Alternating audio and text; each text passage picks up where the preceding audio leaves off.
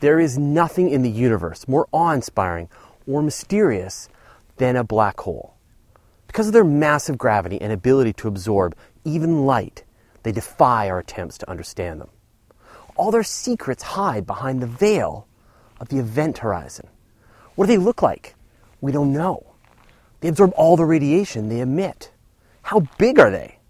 Do they have a size, or could they be infinitely dense? We just don't know. But there are a few things we can know, like how massive they are and how fast they're spinning. Wait, what? Spinning? Consider the massive star that came before the black hole. It was formed from a solar nebula, gaining its rotation by averaging out the momentum of all the individual particles in the cloud. As mutual gravity pulled the star together through the conservation of angular momentum, it rotated more rapidly. When a star becomes a black hole, it still has all that mass, but now compressed down into an infinitesimally smaller space. And to conserve that angular momentum, the black hole's rate of rotation speeds up a lot. The entire history of everything the black hole ever consumed averaged down into a single number, the spin rate. If the black hole could shrink down to an infinitely small size, you would think that the spin rate might increase to infinity too. But black holes have a speed limit. Speed limit to the spin of a black hole, and it's sort of set by the fact that the faster that a black hole spins, the smaller is its event horizon. That's Dr. Mark Morris, a professor of astronomy at UCLA. He has devoted much of his time to researching the mysteries of black holes. There is this region called the ergosphere between the event horizon and another boundary outside of that. The ergosphere is a very interesting region outside the event horizon in which a variety of interesting effects can occur. Imagine the event horizon of a black hole as a sphere in space. And then surrounding this black hole is the ergosphere. The faster the black hole spins, the more this ergosphere flattens out.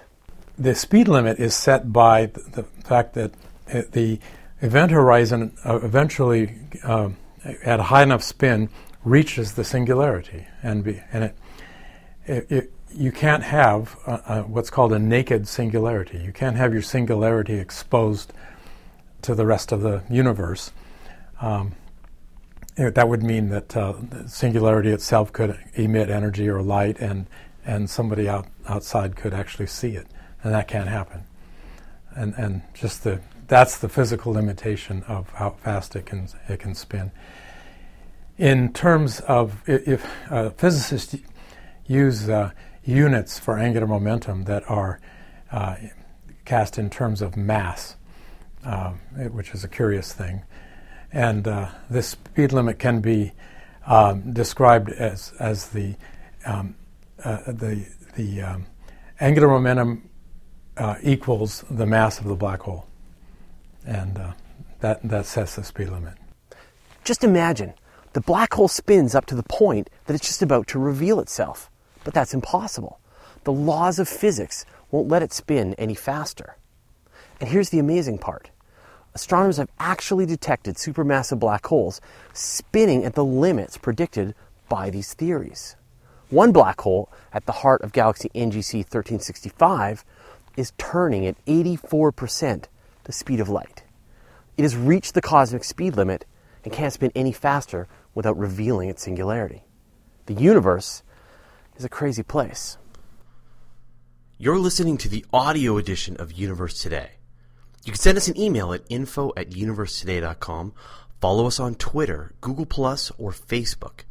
And you can see the video version of everything on our YouTube channel.